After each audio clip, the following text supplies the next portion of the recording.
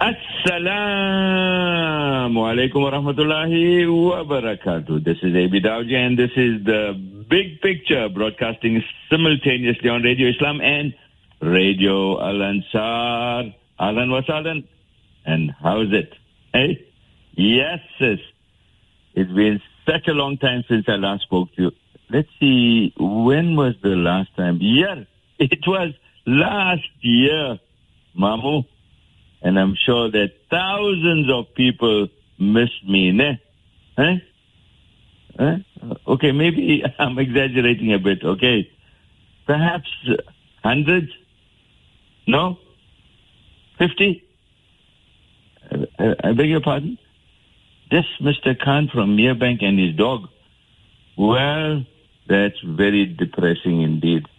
Nevertheless, here I am, like it or not. And just for the record, I didn't miss you lot also, okay? I didn't miss you. Nope, not one little bit. Mota. I was having maja in the Middle East. Yes, Egypt, Jordan, Palestine, and Syria. With a wonderfully small group. We had about 116 of us. 160, nice small group. Had a really great time, alhamdulillah. Damascus, as always, was fascinating, rich in history and culture. Wonderful people, all really humble, but suffering very badly because of the civil war across the country. High level of poverty, but remarkably, the streets were buzzing. The Ahmadiyya Souk, a huge, long, amazing arcade with 1 million shops and packed with people. Actually, life seems so normal in the city. But sadly, and surely below the surface, there is undoubtedly great suffering. And even worse beyond the city, out in the countryside, where there is large-scale devastation. Anyway, the guy told us something shocking, that they are suffering electricity load shedding. Can you believe it? Load shedding. Sometimes they have power for only 2 or 3 hours a day. Wow, what a terrible thing it must be not to have your electricity cut off during the day. That's what we're always thinking very quietly. Imagine that, my dear listeners. How can people function without electricity? Absolutely shocking. And I'm sure that this can only happen when a country is in a situation of war. Anyway, across the border in Jordan, there was no load shedding problem at all. And because of that, I saw many electric powered cars, some hybrids, meaning partly petrol driven and partly battery driven. Some were completely, totally electric. My friend Rami had a full electric car, slightly bigger than a Yaris. I think it was a Ford. And very nippy indeed, great for speeding around town. I wonder if this phenomenon, electric cars, will catch on here. And we probably will see lots of electric-driven cars on our roads in the near future. And a short while ago, I just saw a news clip that stage 8 load shedding will soon be hitting us. Something like 14 hours of load shedding a day. Well, lots of cars will be parked on the side of the roads, Habibi, on our roads here. And, of course, no jumper cables will help you. Anyway, the tour to the Middle East was great, alhamdulillah, with, of course, visiting Al-Aqsa. Al-Aqsa was the highlight. Well, just a quick plug with, of course, permission. Pack your bags for a pre-Ramadan trip to Al-Aqsa. Pre-Ramadan. Right before Ramadan. Yes. Jordan, Palestine, and Lebanon departing on the 5th of March. You got that? And returning 6 days before Ramadan. So enough time to get your samosas and pies ready. I'll come and help you, okay? But you better hurry for this Majah trip, because I only have 35 seats booked. and the itinerary is coming out, inshallah, tomorrow. And I forgot to mention, Jumu'ah in Al-Aqsa. Friday, you'll be right there. So that's from the 5th of March and returning on the 17th of March. And listen to this. I'm finalizing the flight. I've got so many, because tsunami of calls for this year. I'm finalizing the flights for the last 10 days of Ramadan in Palestine. Yes, it's a hotel stay, so you can take your family. Hotel stay in Jerusalem. And people have been waiting for that one. So send a WhatsApp to 082-352-3526, right? 082-352-3526, or email me abie@iafrica. And do that now, right? abie@iafrica.com. And I mean now, Habibi, for a magical journey to the Holy Land. Hurry. You DOS, it's your loss. Nice variation on the old one. You snooze, you lose. And I forgot to mention another group of mine went to magical Morocco, 45 persons, and they reported that it was wonderfully exciting, educational, alhamdulillah. And to make your mouth water even further, as I told you, I got loads of calls throughout December. People want to finalize their leave. Doctors want to take locum and also for the rest of the year. So I'm busy with all the airlines confirming flights to Vietnam, Bosnia and Croatia, Russia, Morocco, India, Spain, the Middle East tour, Zanzibar, and the new one is Pakistan. And as I always say, you must go to Uzbekistan, Mota. You must go to Uzbekistan before you go to Kabristan. What an amazing trip. And I don't mean to Kabristan. Uzbekistan, rich in culture and Islamic history, and wonderfully simple and humble people. So watch out for all those tours for the rest of the year. And pack your bags for Majah, Habibi, Majah. But let's get back to our wonderful country, South Africa. Oof. So what has been happening while I was away? Everyone was behaving. Nobody was doing nonsense. Don't bluff, eh? There's never a dull moment here. Never. There's an endless supply of mamparas and some really incredible stories that will have us screaming with laughter. One such story, and a very strange one too, I heard last week when a presenter on our national radio station was speaking to a spokesperson for the police. Now, this police fellow said something, and the radio presenter at first laughed in disbelief and asked the question again, and the answer was the same. And I thought, as I was listening, that the police fellow was smoking something and was talking nonsense. So I Googled the whole thing and found out that his statement was actually true. So let me explain. And I have the article in front of me. But first let me add a disclaimer. And perhaps, dear listeners, may I repeat an old English expression, the law is an ass. You may have heard it before. If not, dear children, it's lesson time on the Big Picture Educational Program. Listen carefully, please. Don't, and this is directed to the ladies in once you've heard what I have to say, in order to bamboozle the bully at lunchtime when he has a mouthful of acne. All right, so here we go, and this is what I picked up. What's the meaning of the phrase, the law is an ass? The law is an ass is a derisive expression said when the rigid application of the letter of the law is seen to be contrary to common sense. So, what's the origin of the phrase, the law is an ass? This proverbial expression is of English origin, and the ass being referred to here is the English colloquial name for a donkey, not the American meaning of that word. Donkeys have a somewhat unjustified reputation for obstinance and stupidity that has given us the adjective asinine. It is the stupidly rigid application of the law that this phrase calls into question.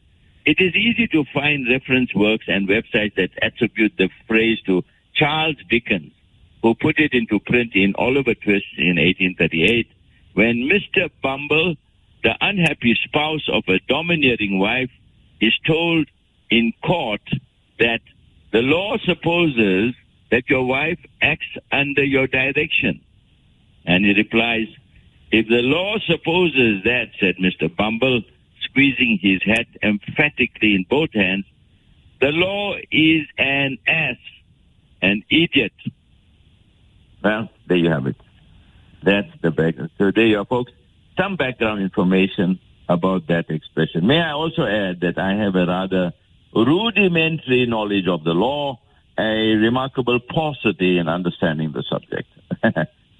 I checked up all these big words this morning and threw them in just to try to impress you, Habibi. Not quite sure whether they are being used appropriately. But I can see that you are getting restless, Mota. For me to read the article confirming that the police spokesperson said, all right, you're getting restless to hear that. So drink your tea and relax, Uncle. Here it is. Right, I'm reading it now. Media statement, South African Police Service, Office of the Provincial Commissioner, Limpopo.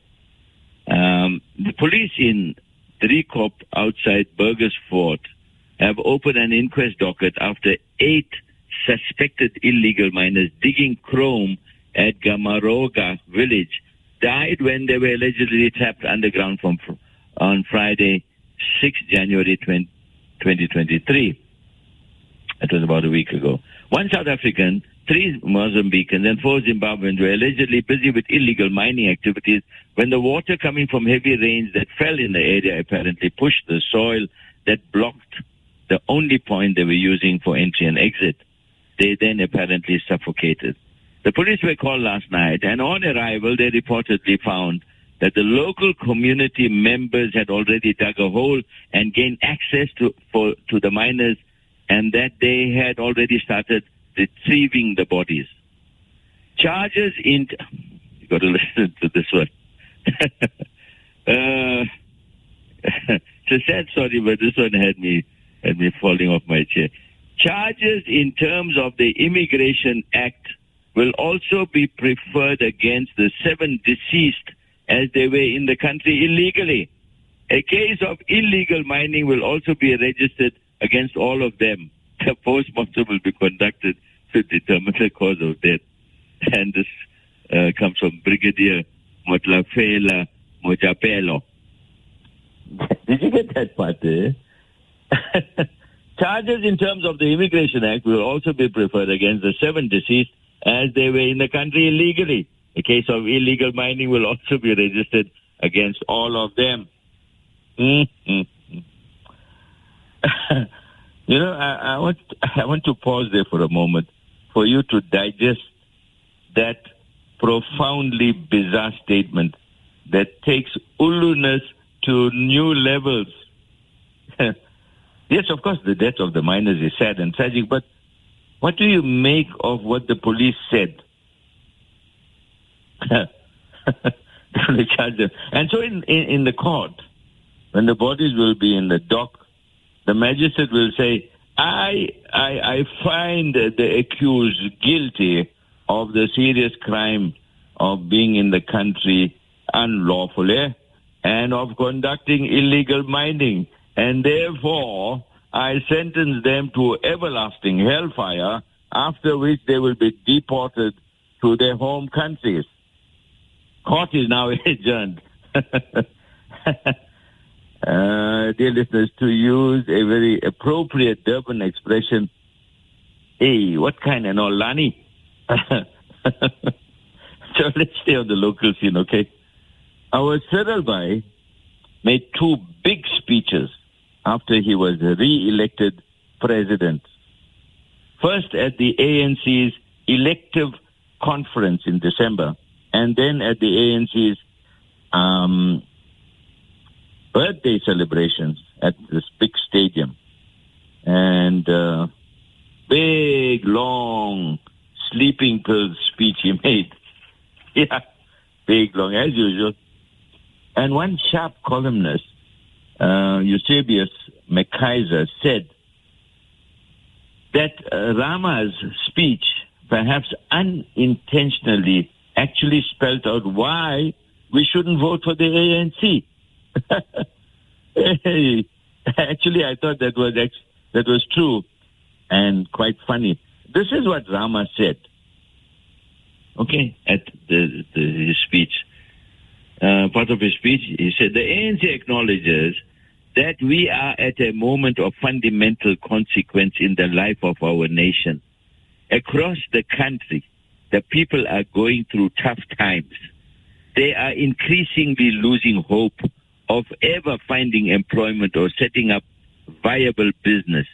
And those trying to eke out a living in the informal sector are facing harassment and red tape.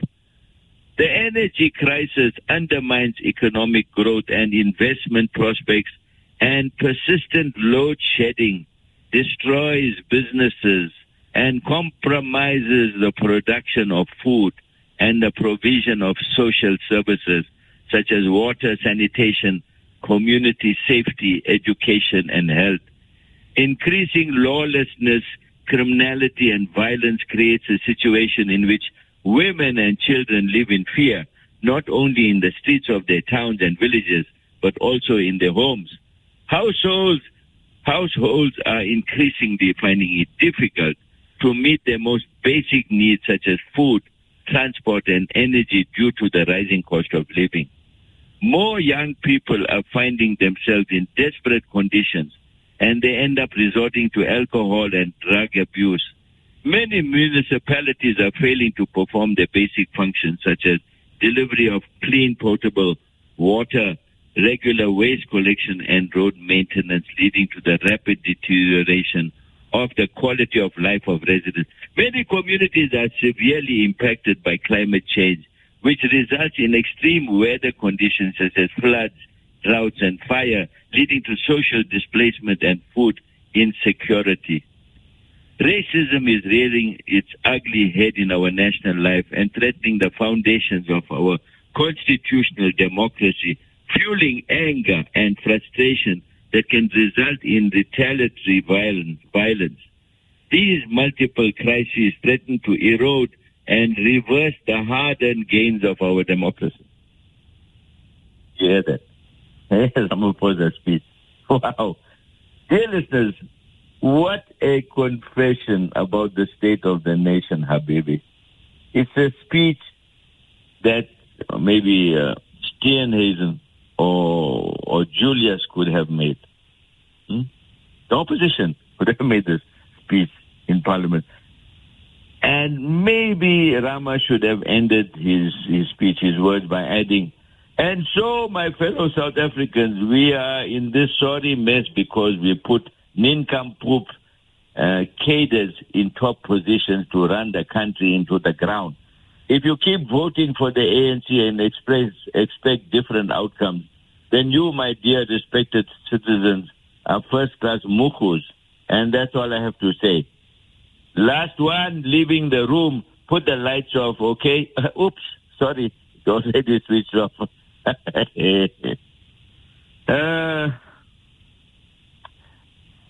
But of course, serious Cyril won't finish off his speech like that. What you keep hearing is a headache-inducing appeal. Headache-inducing appeal over and over. We must unite the ANC. Yes, we are a divided party. And so we need to work hard to unite the party. Boss, Habibi, Motabaji, when I hear such bull, I want to either run to the sink to throw up or get under the godras and never come out again. Serious, eh? Serious. Of course, you are divided. You are divided, Matamela. That's actually his real name. Of course, you know that, ne? Highly knowledgeable people listen to the big picture. Correct? You knew that already. Matamela.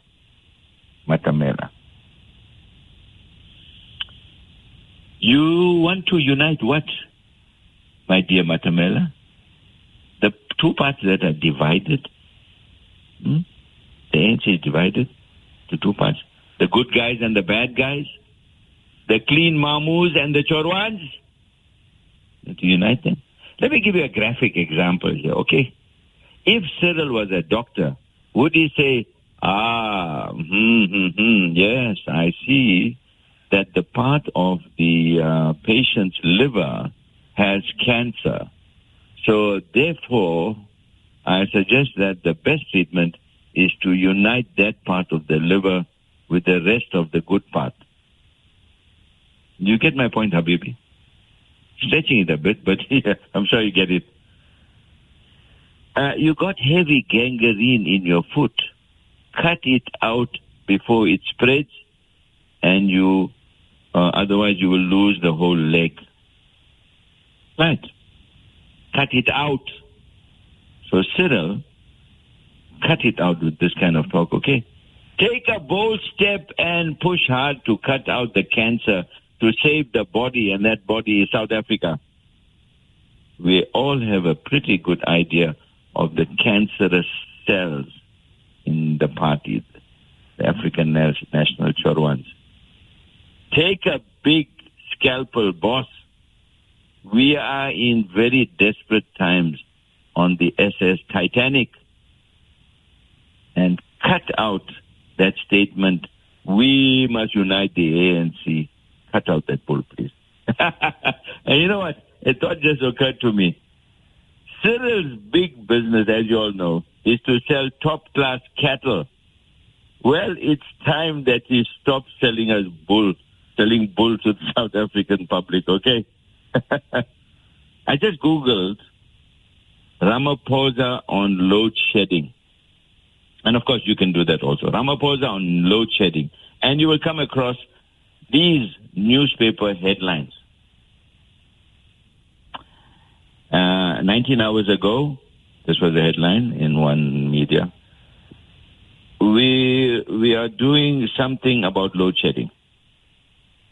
1 day ago, this was the headline, one paper. Ramaphosa says load shedding is regrettable. I don't know, that auntie cooking the dal and rice and everything on Friday, and halfway through suddenly, boom, the lights are gone. Kalas. I think she feels very regrettable there. And one day ago, this was the headline. My hands are tied, says Ramaphosa, on NERSA's decision to hike electricity price. My hands are tied, says Ramaphosa. Well, here's my suggestion, boss. Tie the hands of the incompetent clowns that are running the country. Please, I beg you. Dear listeners, let me explain this with a big picture focus on what's going on. And may I say that I just received a short while ago an article early this morning from my friend Abdul Majid, and it hits the spot perfectly. It's a bit long, but well, just because it's a bit heavy stuff now we're going to, please don't drift off to the kitchen for more tea. Okay, Mota? Listen carefully. It's shocking, and of course, I can't really vouch for its total accuracy, and I don't even have the name of the author, but it seems totally plausible, credible. But of course, you make of it what you want to, okay? Right? That's another disclaimer there. So here it is. I'm going to read out the whole thing. Why Eskom says stage 6 of load shedding will be implemented indefinitely. It's all very simple. South Africa coal exports to 7 European countries: Germany, Netherlands, Poland, Denmark, France, Italy, and Ukraine, increased 800% during first 6 months of last year compared to the same period in 2021. 800%. These countries previously imported 45% of their coal from Russia, but banned Russian coal following the Russia-Ukraine war. So basically, South Africa coal is used to replace Russian coal while we are forced to have load shedding. Remember that of these European countries, Germany and France have already given South Africa loans jointly to the value of 10 billion for South Africa to shift wind to wind and solar power. Both Germany and France closed their wind farms and reopening previously shut coal-powered energy plants while loaning us money to shift from coal to wind or solar power. Eskom coal plants have a 92% energy availability factor, while wind and solar have a 25% availability factor. Coal energy production, listen to this, coal energy production costs 5,631 rands per megawatt hour, while wind and solar power costs 18,000 rands per megawatt hour. You get that? If you use coal, it costs 5,631. If you're going to use wind or solar, it costs 18,000 rands per megawatt hour. Basically, Europe is loaning us money at an interest to shift from low-cost and highly efficient coal to high-cost and inefficient wind and solar power, while they use our coal for their own energy needs. And we are forced with high levels of load shedding as a result. Our coal export to Europe has increased further as these European countries are in winter from November 2022 until April this year, which is when Eskom is planning to reduce load shedding. Our coal is used by Europeans for their winter energy needs while we are forced to stay in the dark. Well, you judge about the accuracy of that information, but it is in any case startling. So there you are, folks. The question is, what's going on? Are we all being taken for one big ride? Are we being regarded as being idiots? The fat cats, the hyenas, the vultures in darkened rooms just laughing at our gross stupidity? You know, I'm starting to think so. That's how it is, Mamu. So, dear Cyril, Matamela Ramaphosa, please act decisively. Stop this talk about healing the rift. Stop saying the ANC is divided and must unite for the good of the country.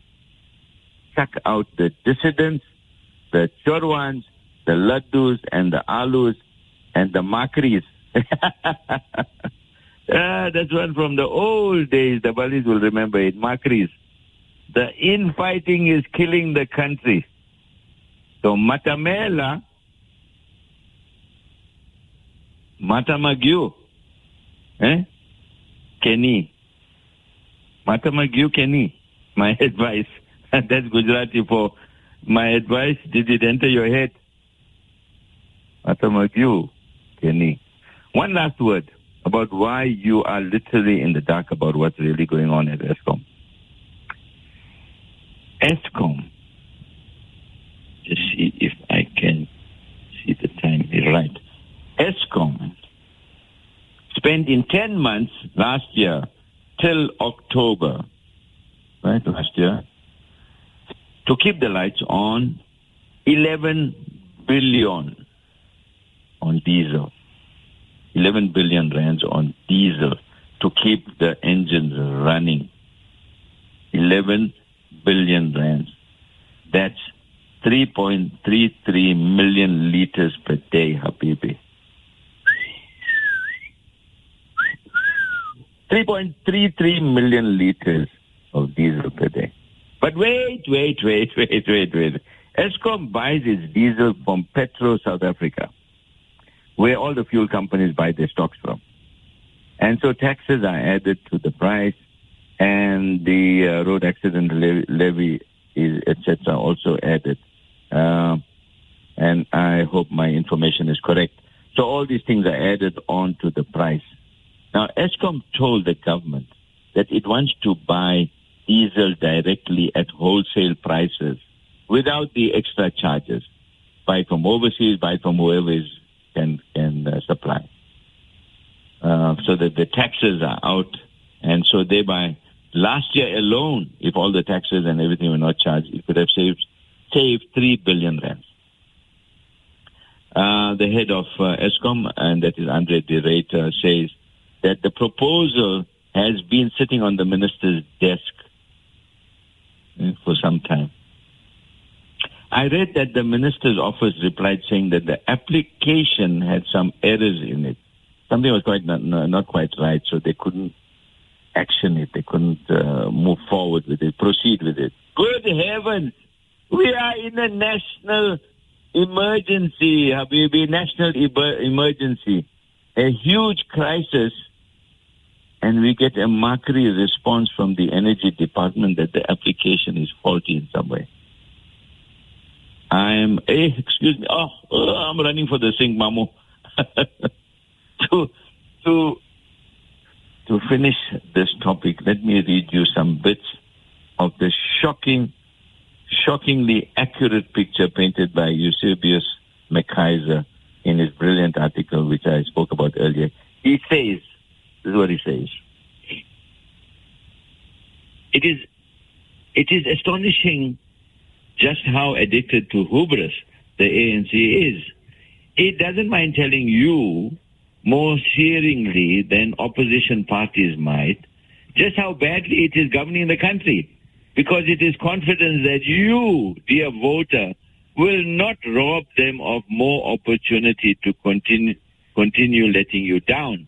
Let's summarize what they concede in their own analysis. They cannot grow the economy. They cannot get young people working. They cannot reduce rampant criminality. They cannot provide energy security. They cannot eliminate hunger. They cannot ensure access to clean water or refuse removal. They cannot attract investment. They cannot respond to the effects of climate change with agility, and so on. And on. The list is endless. And crucially, it is endless by their own admission. The state is a massive job reservation site, especially at senior management and executive level, for the ANC deployees to be rewarded for roles in internal ANC factional battles. Many are incompetent. Some of the incompetent ones are also unethical and criminal, a deadly combination that amounts to undermining the foundations of our constitutional democracy. In the end, the ANC relies on a psycho-political chokehold over many voters combined with opposition missteps to prop it up. I have no idea who you should vote for. Sorry, dear reader, but I am very clear for myself as a voter that it is not rational to keep doing the same thing and expect different results.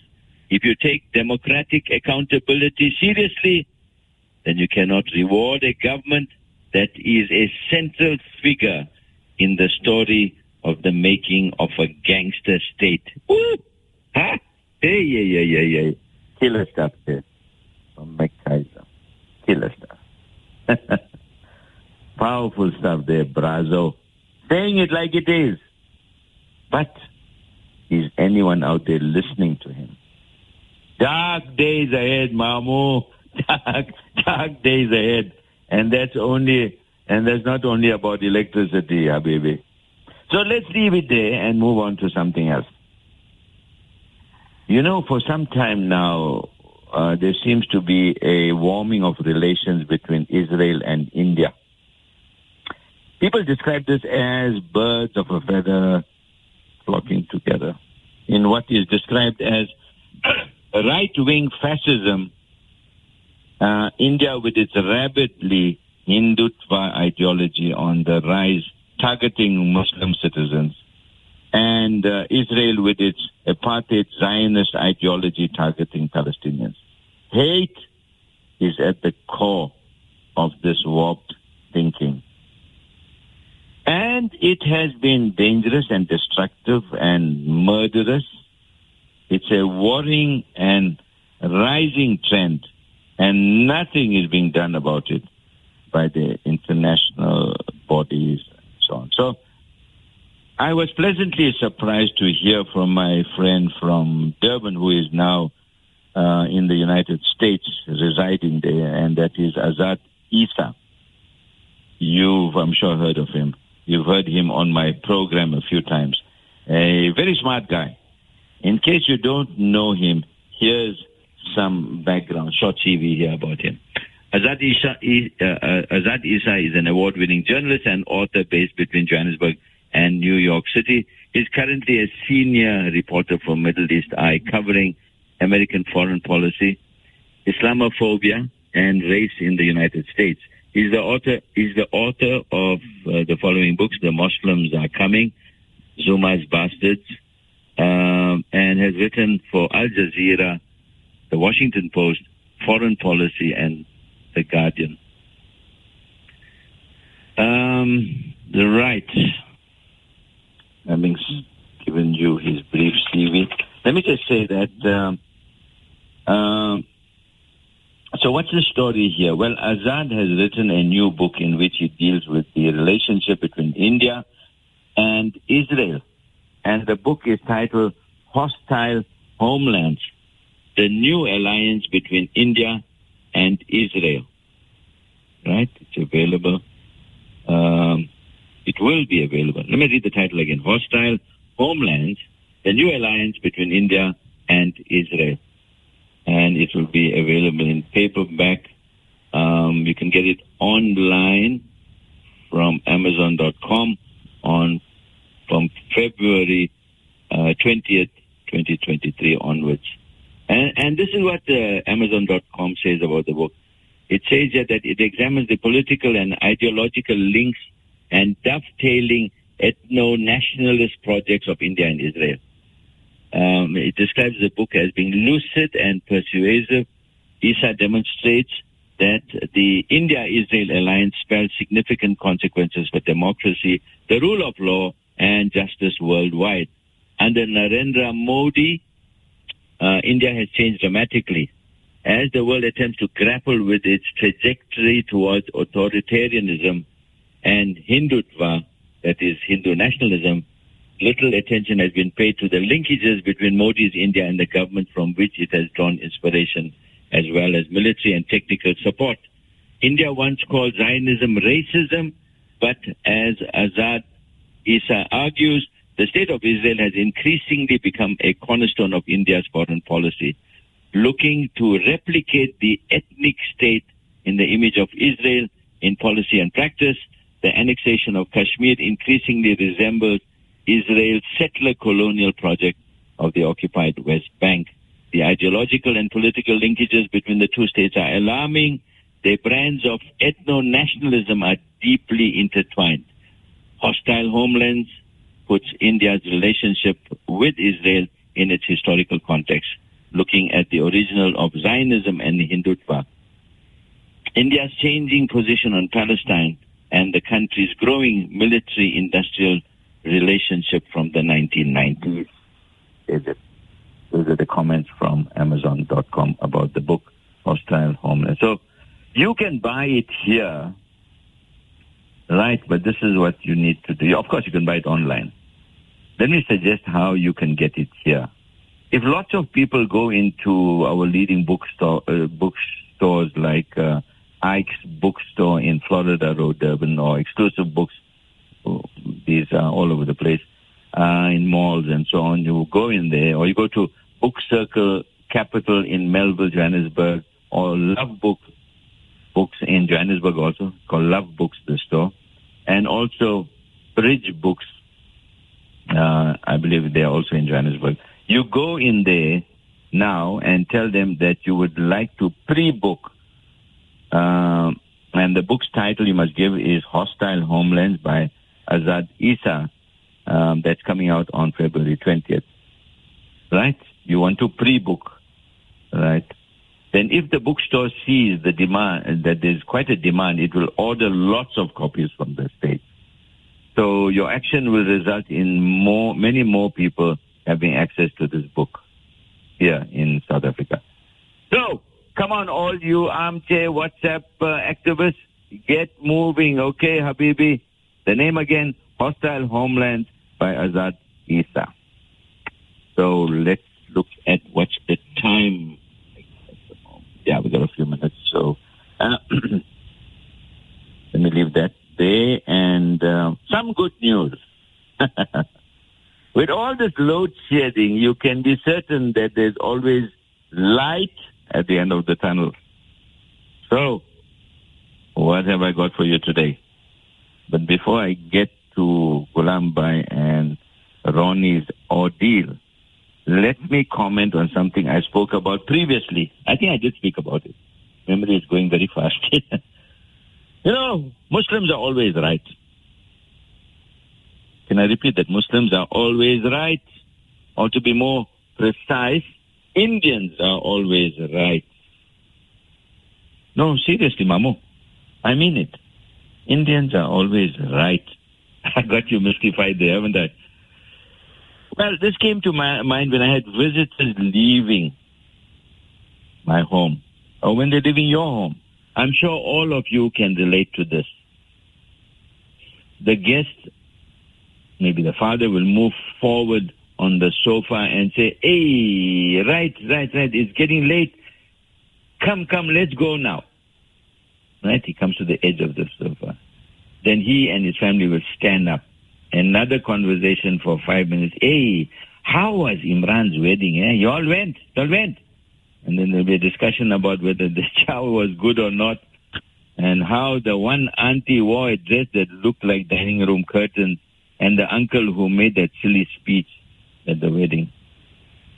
Then again you'll hear, hey, come, let's go.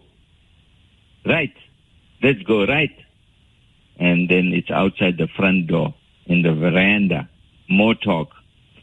When is Rashida's baby due? Hey, but she's looking like a big popo these days. And she sent a message to everyone that she's having a party when the baby comes, and sent pictures from baby land. What do you think of that? What presents we must bring? She put a cross when she sent it to me by the pram. 5,200 rand. She got a fat hope. I'm just going to take a pack of Huggies. Right. See you all, Then everyone gets into the car. More, right. And some long ones too. Right. or a short one. Right, I like that, Right, at the end. Then as the car moves away, you get a big chorus from the car and from the people waving them off. Right. And let's not forget the very important 2 times on the hooter, beep beep, or pop as they drive away and wake up the whole neighborhood. Hey, Indians, we will always fight for our rights. Okay, one final one. Ronnie from Merebank. He is in ICU again. His friend Ghulam Bhai goes to visit him in hospital. Hey, Ron, what happened, What happened this time? Why you got that big bandage on your head? And Ron replied, hell, Gulu, what I must tell you, bro? Pushpa and I were shopping at Checkers. I picked up a can of beers and a case. I picked up a case of beers and put it in the trolley. Pushpa said, what you doing, Ronnie? I said, they're on special, Pushpa, 50 rands a pack. And she said, put that back, we can't afford it. As we were walking in the aisle, she picked up a big 100 rand jar of face cream. I said, what you doing? And she answered, it's my face cream. It makes me look beautiful. And I answered, so do the 2 dozen cans of beers. They're half the price. Yo, Gulu, the jar of cream came flying and cracked my head open, man. Oh, well, there you are. That's all I have for you this week. Inshallah, we'll speak again next week. This is Abi Dawji bidding you all Assalamu alaikum wa rahmatullahi wa barakatuh.